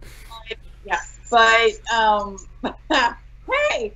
But I would like to watch the 2 shows, and I think that would be fun, and that could be something that me and you binge watch, and maybe Abby Absolutely, too. Yeah. So she wants to watch. Start with Clone Wars. And we lost Brian. Did we lose Hank? We might have, because suddenly he's gone. That's weird. Oh, why? I'm uncomfortable like this. Okay. I'm gonna just close out the show because I'm not sure what the hell just happened. Okay. Oh wait, there he is. He's back. Yeah. Yay! All right, welcome back, B. Hey. Suddenly, John. The squeals. Dude, we were gonna bail on the show. That's what happened. Squales. That's what happens when you put fucking squales on this show. You get Well, it was booted. weird though. I took the squares and went to a different show. It took you away. Took you in I hyperspace? love this episode. It was amazing. There you go. I went to a different show and came back. Finding Brian, finding Eckenbauer. All right. Real quick, social media. The best place to find us, guys, is www.4midwestguys.com. We got links to everything there. You can follow, like, and subscribe. Everything's in chronological order of release, or you can click by show. Everything's your one-stop shop. However, if you want to find us on Facebook, it's facebook.com/4 Midwest Guys. Or you can find us on Twitter at 4 Midwest Guys. Brian, where can they find you, sir? They can find me at Ankzone or at my new channel, Gone Thrifting 859. Oh, I forgot about that. Where I'm going to start out with that new channel with my dad, where we're going to do thrifting podcasts and some basically all going to be YouTube videos where we're going to do thrifting, reselling on eBay, and some unboxing videos and stuff like that. Okay, sounds like an awesome place. And it sounds if you want to bargain, go to Thrift. Was it Thrifting 859? Gone Thrifting. Gone Thrifting 859. Kind of like Gone Fishing, but we're going to be Gone Thrifting. Gone Thrifting. There you go. So go bargain shopping with Brian there. You can find myself at bwillie1977 on Twitter and Stardust. And if you like the behind the scenes kind of stuff, we haven't done it in a while, but we'll try to get some more pictures up. That would be Instagram account, the number 4 _ Midwest _ guys. Good old fashioned email at the number 4 midwestguys@gmail.com. And real quick, Johnny, I know you want to do a masochism plug, so I'll let you have it for a minute. Again, I know it's been a couple weeks that we've thrown out the gauntlet for anybody to basically give me their worst movie that they've ever seen. If it's something I haven't seen, I'd be happy to do it. I actually And you can watch his reactions live, or well, taped, but still. Watch his agony. I actually have found a very vital tool recently. I have found over 120 movies that I have not seen that have ended up as Dogs of the Week for film critics between late 70s and early 80s. Oh, God. So, God help us all. I'm delving into the obscure that very few people have either heard of, or even there's not even any online reviews of them yet. So this could be a first, a very painful first for me. So if you want to put Johnny into movie hell, you want to call our brand new fan voicemail line. That's 1-859-363-5952. Again, 1-859-363-5952. You'll hear a nice little voice message from me. If you're living it for John, just leave your name, number, where you're, or just your name, where you're from, what movie you want to torture John with, or if you got any other things, especially about this show or any of our other podcasts, just let us know which show that you're referencing, and then leave your comment. If we really like your comment, guess what? You'll find yourself on the air. So make sure that you reach out to us, and that's all of the ways you can do that. So I just want to thank everybody for an excellent show. I know it went really, really long, but there was an awful lot to talk about, and this was maybe the best episode of Star Wars in at least recent time. So John, Steph, thank you very much. Appreciate it. Thank you. Bye, guys. And Mr. Brian Ankenbauer, as always, sir. Appreciate it, sir. Thank you. And I have been your host, B. Willie, saying, may the Force be with you always. Also with you. Oh, there's the Catholic joke. I love it. I love it. It's canon.